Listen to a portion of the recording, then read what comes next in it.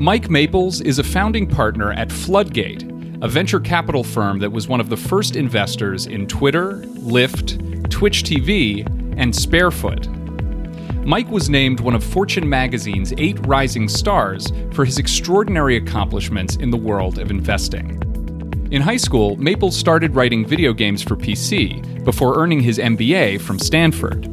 After school, he went to Silicon Graphics, where he developed CGI that would ultimately be used in feature films by studios such as Industrial Light and Magic.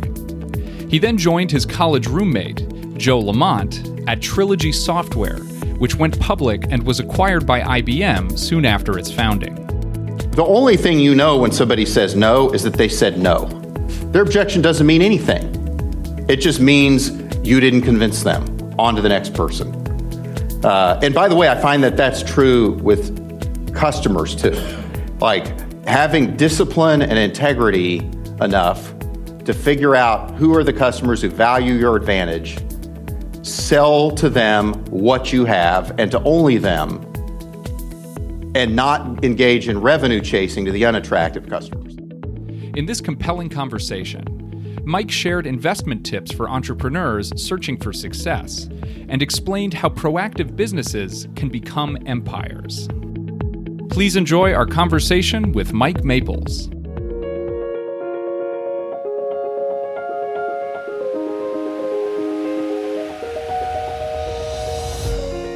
You're listening to the Ivy Podcast by Ivy, the Social University. We are the grad school for life, and our mission is to spark world-changing collaborations by introducing you to the most inspiring people, ideas, and experiences in the world. For more information about the Ivy community and to find out about events happening near you, visit ivy.com and email us at membership@ivy.com.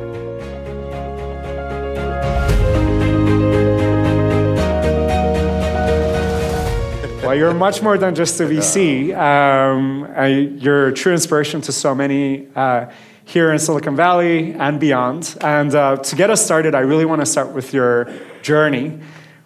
How was it growing up? What was like a catalyst experience that pushed you towards the direction of entrepreneurship and startups and technology?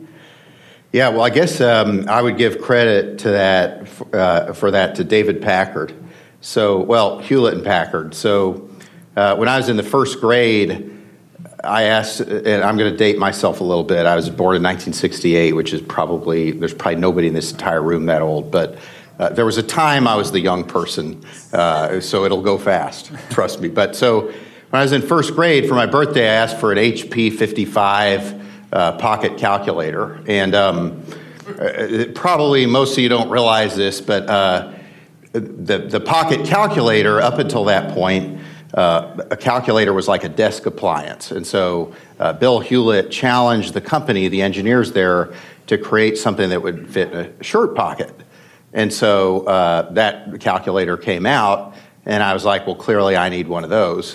My parents had, not long ago, my dad had just come out of the Vietnam War, didn't have a big salary, and in today's adjusted dollars, an HP 55 calculator is about like asking for a Mac Pro when you're in the first grade.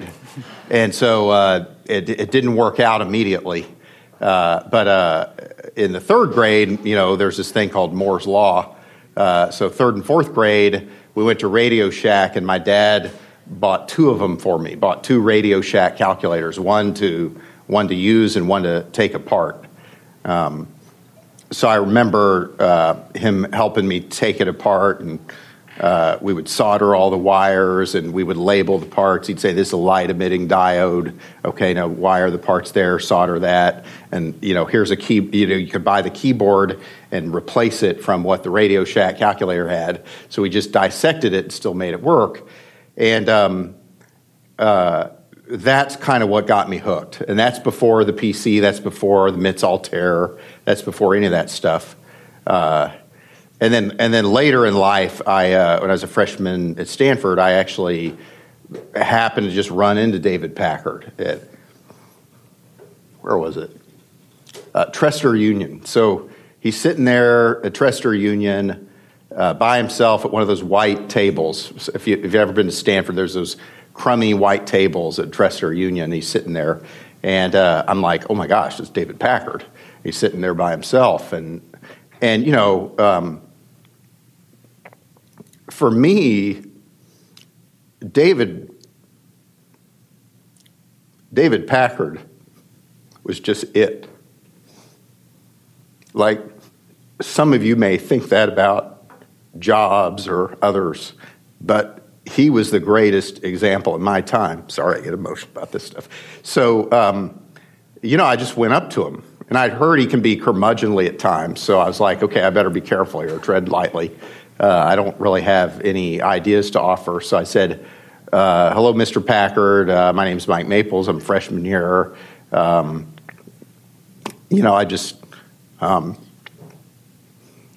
did I say? Oh, I just wanted to thank you for your contribution to the industry. That was kind of it. And then I thought I'd just walk away, that'd be that. He's like, well, do you have lunch plans? And I'm like, well, not exactly. And he's like, well, I haven't really figured out what I'm going to get for lunch. You want to, maybe we should get something together. And so I was like, okay, sounds good. So we go through the cafeteria line at Dresser Union, and we get lunch and sit down and have lunch together. And I think it's hard to describe. I think it made him happy that it wasn't just the engineers with the shirt pockets. I think it made him happy that some first grade nobody cared about his product. And so anyway, he's kind of what got me started, and then there were a few guys after that, but he was the prime mover. Yeah. Awesome. Thank you for sharing that heartfelt story. Yeah, whatever. I'll keep it. I'll keep my composure after that. But I just think that Packard was just. I think Packard and Hewlett are often forgotten. We talk about the problems of Silicon Valley culture, today's world. And I kind of wish they were here to give some people a helmet adjustment. Yeah, absolutely. So I want everybody to keep in mind. So it was this calculator and this lunch, and then it led to so many great things that you've been involved in. So you set up a couple of companies that were huge successes. You were living in Austin before coming to California. Yeah. What got you to come here and then start up Floodgate? Well, I'd been here undergrad, and then I went to business school, and when I was coming out of business school, ironically, I was like, it's too late to be the David Packard of Silicon Valley, so I should find the next Silicon Valley and try to do it there. And so I went to Austin, and I had a great experience, right? Both of the companies I got involved with were startups. They both went public, nothing to complain about. But I kind of concluded that there is no next Silicon Valley, and that around 2001, 2002, I decided I needed to come back. And so, we had 5 founders in the company, and it was 2001, 2002 was a tough time in the tech industry. And so, the agreement that we had was when something good is about to happen, I could sneak out the back door because nobody will be paying attention. And so Motive went public in 2004, and so I came out here in 2005. And my kids were still in school, so I would come out every Sunday night, stay till every Thursday, and just try to find something exciting in Silicon Valley. Mm-hmm. But I knew that it was obvious to me that the web was transitioning from being a web of connected pages to a platform, and that it was kind of time to get the party started again with the internet. Everybody had gotten cynical about the dot-com meltdown. So I knew I had to be here. I wasn't exactly sure where it was going to go, but this kind of inner voice told me, you got to get back to Silicon Valley. Just whatever you do, it's got to be there. Let's rock and roll. Okay, awesome. Yeah. And so you've been on the Forbes Midas list since 2010, multiple years in a row. You've had your own entrepreneurial successes, and you've been able to identify incredible entrepreneurs way before most other people. So if you had to kind of really, in a nutshell, articulate the philosophy that you have when it comes to startups and entrepreneurs, what would that be? Well, let's see. For me, it's not even just entrepreneurs, right? So I have this saying I like to call it prime movers. So I think that most of us live by the rules of other people's making. And there's a small number of people in this world that I call prime movers who don't necessarily accept those rules. And they realize that most of the rules of this world that you experience are made by people who aren't any smarter than you, who aren't any more talented than you. They just had the courage to declare, I have a new point of view, follow me. And so when I think of prime movers, it's not necessarily entrepreneurs. Like, you could have a startup if you're an entrepreneur, but you could have a recipe like Thomas Keller at the French Laundry, or you could have a, like a formula like Albert Einstein. You could have a dream, like MLK. And so the main thing that I look for is people who say, entrepreneurship is the way I'm going to express my gift in life to the world. And I don't know how to think about how I'd help Thomas Keller. And I don't know how to think about how I'd help the next Einstein or how I'd help the next other prime mover in another sector. But I do know something about entrepreneurs. And so I try to find those people before the rest of the world believes. And so I'm not a very buy low, sell high kind of guy, right? I'm sort of like, your idea is crazy, but I believe in the craziness. We're going to be crazy together. And if the car crashes, we go through the windshield together.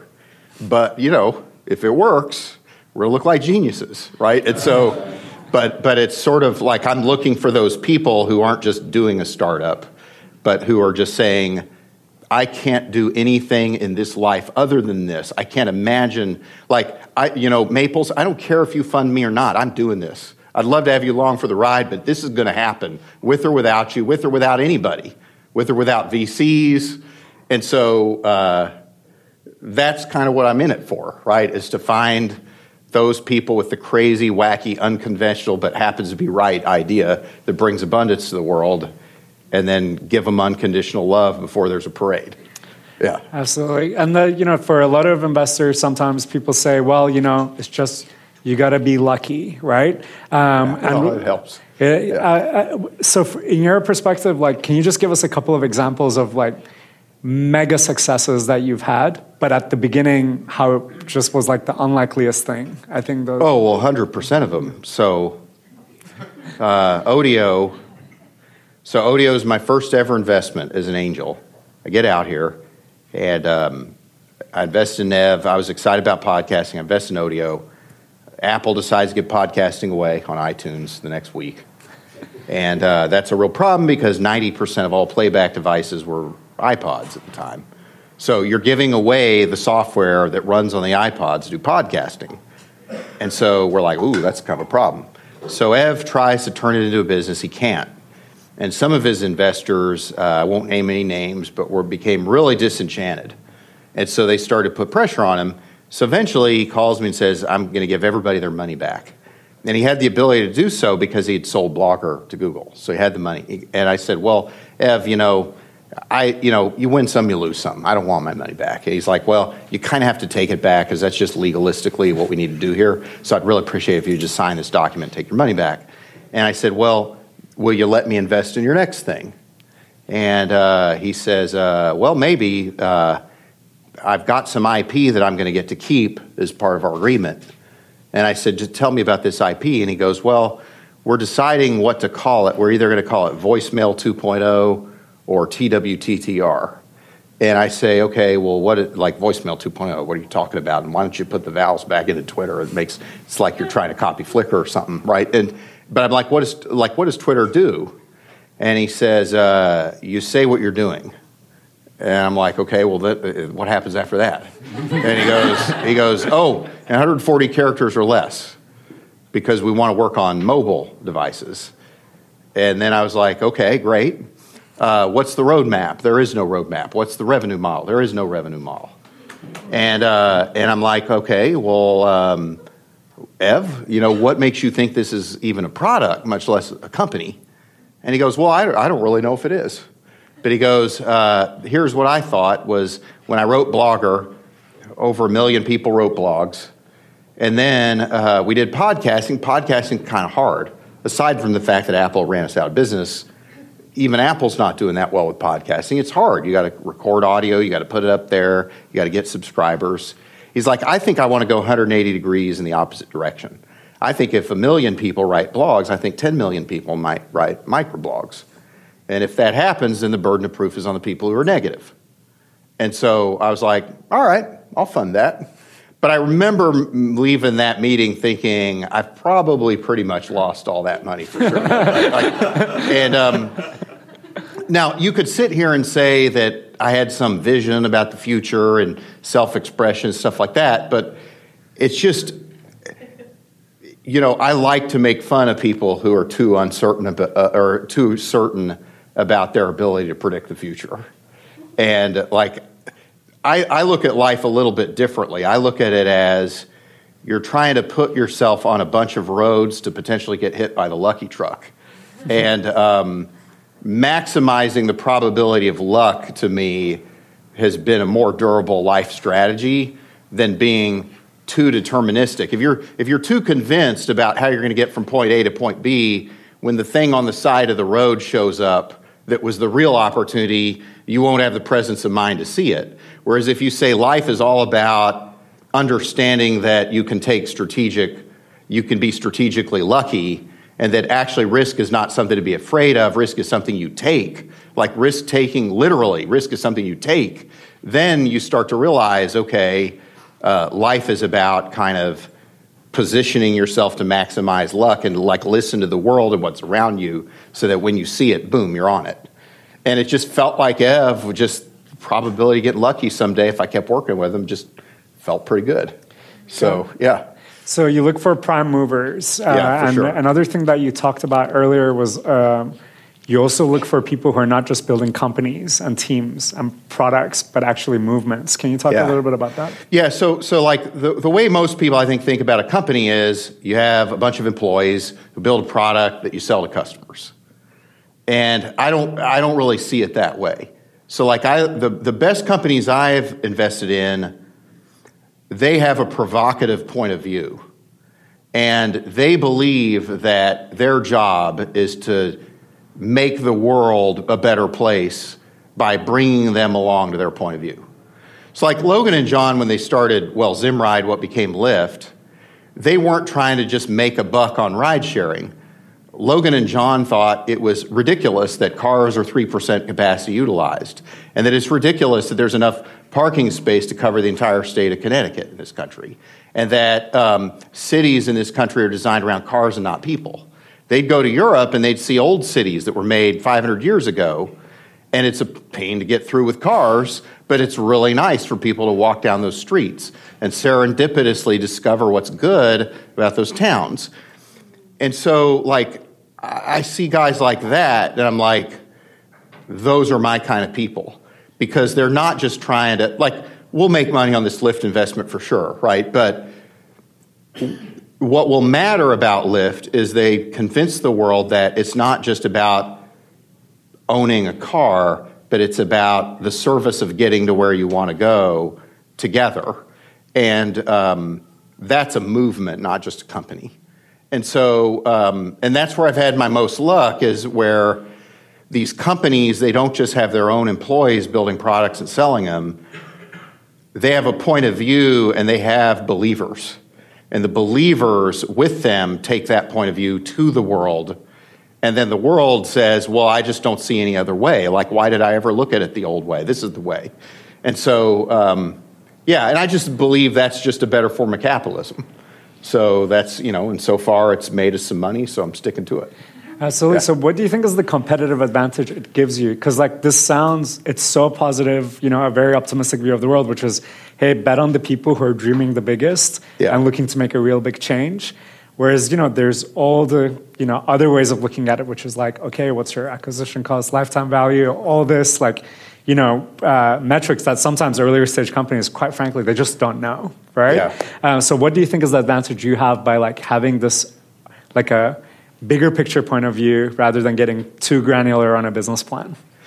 Well, it's tempting to think that you have more skill as an investor than you really do. So I'm preoccupied with that a lot, right? Like some of these, it's easy to forget how random it was at the time. And, you remember things differently when they work out, and you remember yourself as knowing more than you really knew at the time when it worked out. And you also, it's easy to forget, like, that we didn't invest in Airbnb, right? It was called Air Bed and Breakfast. Brian Chesky comes in with, like, cereal boxes. And I'm like, Brian, what's up with this? I thought you were Air Bed and Breakfast, and you got Captain Cane McCrunch cereal boxes and Obama O's. What's up with that? And he tries to sell me a cereal box. And I'm like, well, I'm not really interested in cereal, but like, what does Air Bed and Breakfast do? And he's like, well, we haven't been able to fund the company, so we funded it by hand making these cereal boxes for the election. And so, like, I can promise you, if you'd been in that meeting, it was not obvious that Airbnb was destined for greatness. But I can promise you that was true of Twitter. It was true of Twitch. I mean, Twitch, which we fortunately did, it was Justin.tv, right? Justin walks into a coffee shop, baseball cap on his head, camera with wires into a backpack. I'm going to live cast my life.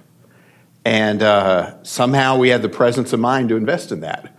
So, like, I tend to think that these prime movers, they're doing something that's kind of edgy, kind of crazy, but you can tell they just completely believe in the area.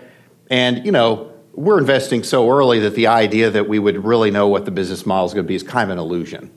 And, you don't want to have false precision. There's no point measuring something where the precision is false, because it will lead you to make decisions that are poor. So for me, it's kind of like, how awesome are the founders? How determined are they? And how compelling is their insight? And did I come out of a meeting with that founder saying, wow, those people changed my point of view on something? And those are my kind of peeps, right? And more often than not, we fail. But the most important thing is that when we're right, we're really right. And so, but back to the competitors, I don't really think about them. I think about the founders and what they want to do.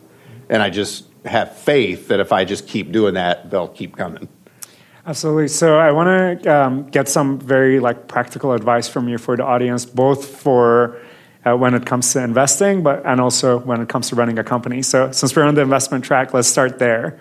So for the particular angle you took was that venture capitalists, when you were starting out and creating your investment firm, usually they would write big checks, $5 million plus. Yeah. And then angel rounds were quite small, $250,000 or less, and you found this niche kind of in between to seed companies. Now, today, there's a lot of trends that are making it easier and easier for people to invest. Awesome. So we have accomplished investors here in the room, but we have also many aspiring investors who are seeing all the awesome stuff that's happening here in SF and across the country, and have more ability now to invest through things like AngelList.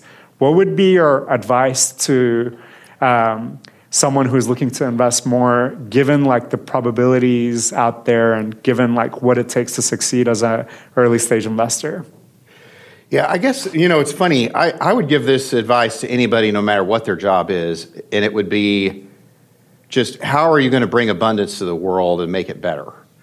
And I didn't really start Floodgate because I was trying to play some gap in the market. Entrepreneurs were telling me, you can't raise $1 million in Silicon Valley. And so I was like, well, that's crazy, because, offshore labor, broadband penetration, search engine marketing, AWS wasn't a thing yet, but all the trends are suggesting that 500,000 is the new 5 million, and that entrepreneurs are being underserved by the current financial ecosystem. So I didn't do it because I had some angle. I was just if I'm going to make a difference as an investor, I'll make a bigger difference if I do this than if I join a pre-existing firm as one of many partners. Nothing wrong with that, but I was if I'm going to be a prime mover in finance, that's what I ought to do. And so now people say to me, well, how do you feel now that there's 300 seed funds and you got all this competition? I'm like, great. That means we were right? Our vision was right. And so I think people should think less about what their angle is and should think more about What's their gift to bring abundance? And the rest of it just kind of pencils out if you do that. And the challenge that you have is that there'll be a lot of naysayers and a lot of noise around you telling you, well, that's not what everybody else thinks. And they'll give you the 100,000 reasons you're wrong. And you are wrong if you're wrong on the first principles. But you're not wrong if people say, well, that never works, or that's a recipe for getting creamed, or a platitudinous reason that you're wrong. And so, like, you got to balance this trade-off of you got to listen to you want to seek out as many smart people as you can telling you that you're wrong, because there's a lot of smart people in this world, and sometimes you are wrong. But when the smart person tells you you're wrong, are they telling you you're wrong because they know something you don't know? Or are they telling you you're wrong because they don't yet know something you know? There's a big difference, right? And like it was just obvious to me that if you started a fund in 2005 and invested $500,000 at a time, that you could drive a semi-truck through that gap in the market. And nobody who was skeptical was giving any logical reasons why that wasn't true. And so I was like, okay, I've talked to the smartest people I can. All of their objections to this idea are anecdotal, gut instinct, facts that don't matter in today's world kind of objections. So I'm like, well, now I really have to do it because I might be too late, and they're just totally wrong. And I'm just like, I'm on this, but like before everybody else figures it out. So I guess my advice to most people would be tune out the noise and hype, do your own work to figure out the unsolved needs of abundance of the world, and just bring your A game to it.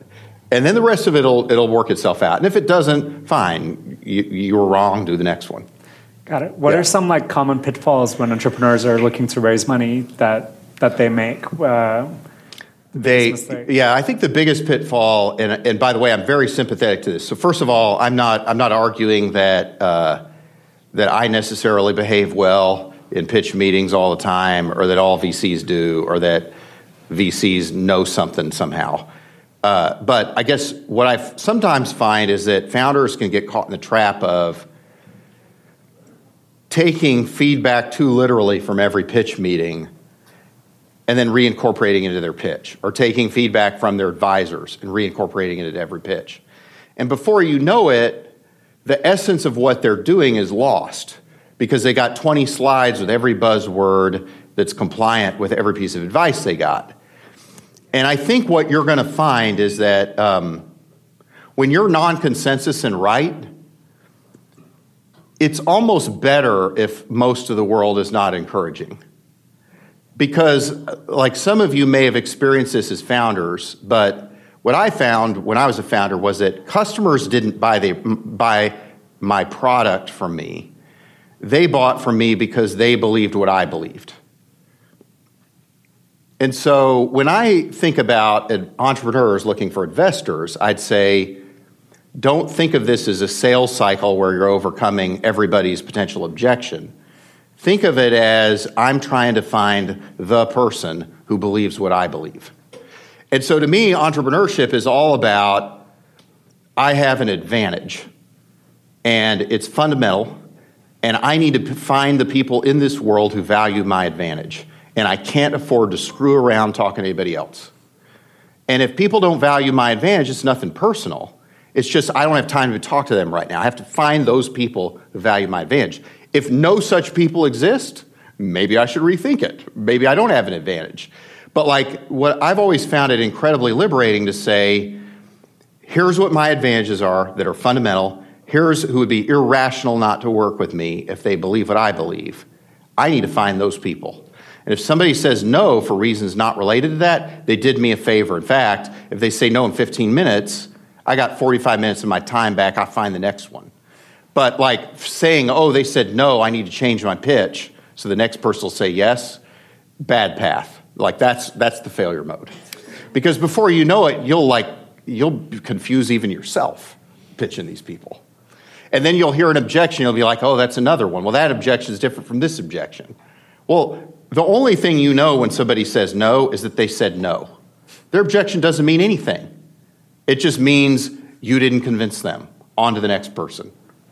And by the way, I find that that's true with customers too. Like having discipline and integrity enough to figure out who are the customers who value your advantage, sell to them what you have and to only them, and not engage in revenue chasing to the unattractive customers. Like having discipline and integrity with those early customers is like the asymmetric weapon of the startup. And if you do that, if you're 10 times better in a few areas and you find only those people who value your advantages and you sell only to them and don't get distracted by everybody else and sell what you have and not promises that you don't have, you will be successful. Because you will find a set of people who believe what you believe, who you're 10 times better at helping, and they'll tell their friends who believe what you believe. And you'll start to accumulate attractive customers at an accelerating rate. And that's what success looks like. It's not trying to make everybody agree with you, right? And so, like, I sort of like the idea of having a provocative point of view that's polarizing. Provocative provokes, right? And I want some people to say, Maples, you're full of crap. That's not my person. But I want the people who say, yeah, that's what I'm talking about. I want that, like, I don't even want to have to explain to them why they should take my money rather than the next person's, right? Like, I want it to be just, like, blatantly obvious to them. And so, that's just, to me, that's like the essence of entrepreneurship, right? Is sort of know who your audience is and be just for them and not for everybody else. This is actually incredibly mind-blowing lesson that actually applies in all areas of life. All areas of life, yep. But I want to dig a little bit deeper because everybody gives you feedback all the time. Yep. And a lot of startups and life is iterating. Like you have thoughts and then the world reacts and then you kind of think, okay, what do I think of that and mold. But here what you're saying is, like a lot of what you're saying is going back to the authenticity, just like don't forget the why, like why you're doing something in the first place. Yeah. But it's interesting because like a lot of people would say, hey, just like listen to your customer and do what they say. But what you're saying is listen to the customer that most believes and most is likely to go along with. That's right. Like when I look at startups that win, they have this end-to-end value delivery system where it's the company that believes something, backed by the investor who believes what they believe, selling to the customer who believes what they believe, telling the truth with no tricks, and it's clear as a bell. And it's like then the question is, the leap of faith is, will there be a lot more customers like that someday? Will our point of view, will our crazy point of view that the three of us share be the point of view that prevails? Because if it does, we're going to succeed and be awesome. And like to me, that's what it feels like when you're on the path. And sometimes all three of you believe something crazy and you're just wrong. But like startups start with belief. And it's like if you don't have the courage to stand for what you believe in, you got nothing. You don't have a startup, you got nothing. And so like that's why it's so important to just not do a startup, right? Like that's why it's so important for the startup to be an embodiment of your gift to the world, an embodiment of your belief system about how the world should be better, because it'll clank if it's not, right? You'll quit too soon because you're going to have multiple near-death experiences, all of them do, and you won't love it enough to persevere through it. Okay, got it. Yeah. Sorry, I'm probably talking. No, this is awesome. Yeah. I'm sure there's a ton of questions. So before we open to the audience, one last question I have is, you've been here for many years now, and there's been a lot of changes.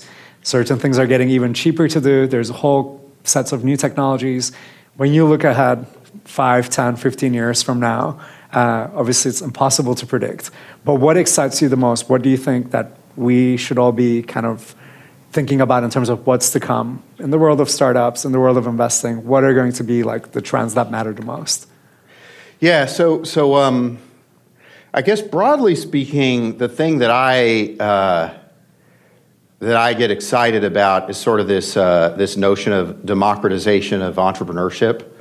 And so one of the things that was an accidental discovery when I was just investing my own money in these startups, I noticed that a lot of the founders I was talking to were women or African American or Hispanic.